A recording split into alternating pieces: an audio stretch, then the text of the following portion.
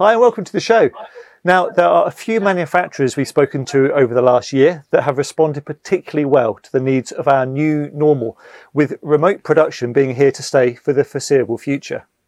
Yeah, portability, miniaturization, some cases, connectivity, and technical collaboration has been a growing trend within the successful manufacturers out there.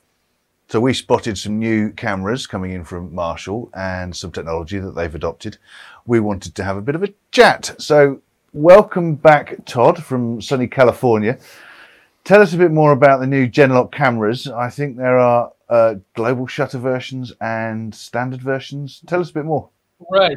So we within a year we refreshed our whole line of POV cameras, and primarily historically we've used a rolling shutter solution for CMOS to hit a price point, right? Because it's all a matter of price of components and market targets. So recently, the cost of global shutter has come down. We think we can fit it within our line at an affordable price point. So we'll be introducing what we call our CV568 model, which is a 1/1.8 inch sensor, global shutter. So in those fast-paced Cool. or light challenging light environments, global shutters do perform better. We've really tweaked the CMOS rolling shutters and react very well in very fast-paced action.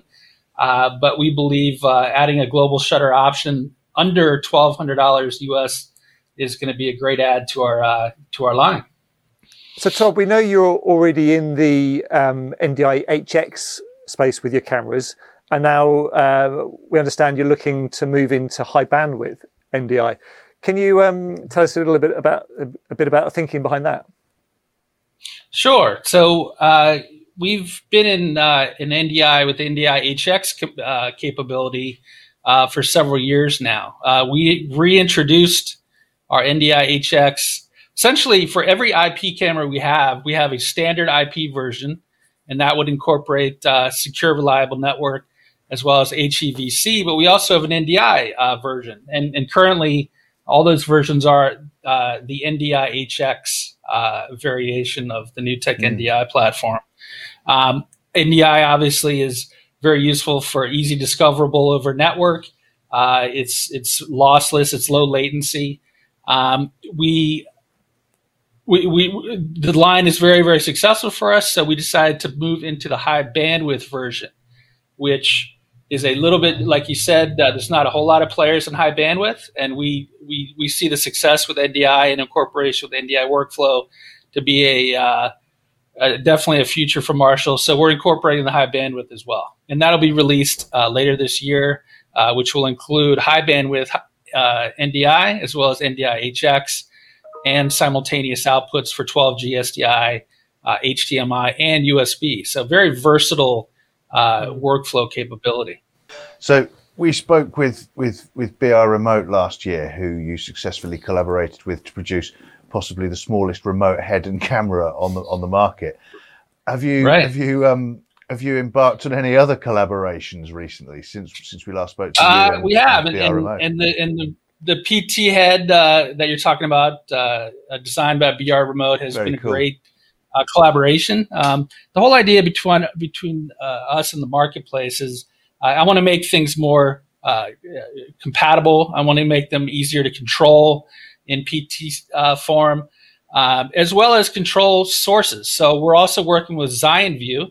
I'm sure you guys are familiar with those guys over there, very professional group of engineers, making controlled PTZ joysticks, control boards, and we're working very closely with them to make sure that their platform can easily control our fixed POV cameras if you're adjusting for white balance, black levels, and then our zoom cameras, as you see here, the CV355 10X, and then 18X and 4K.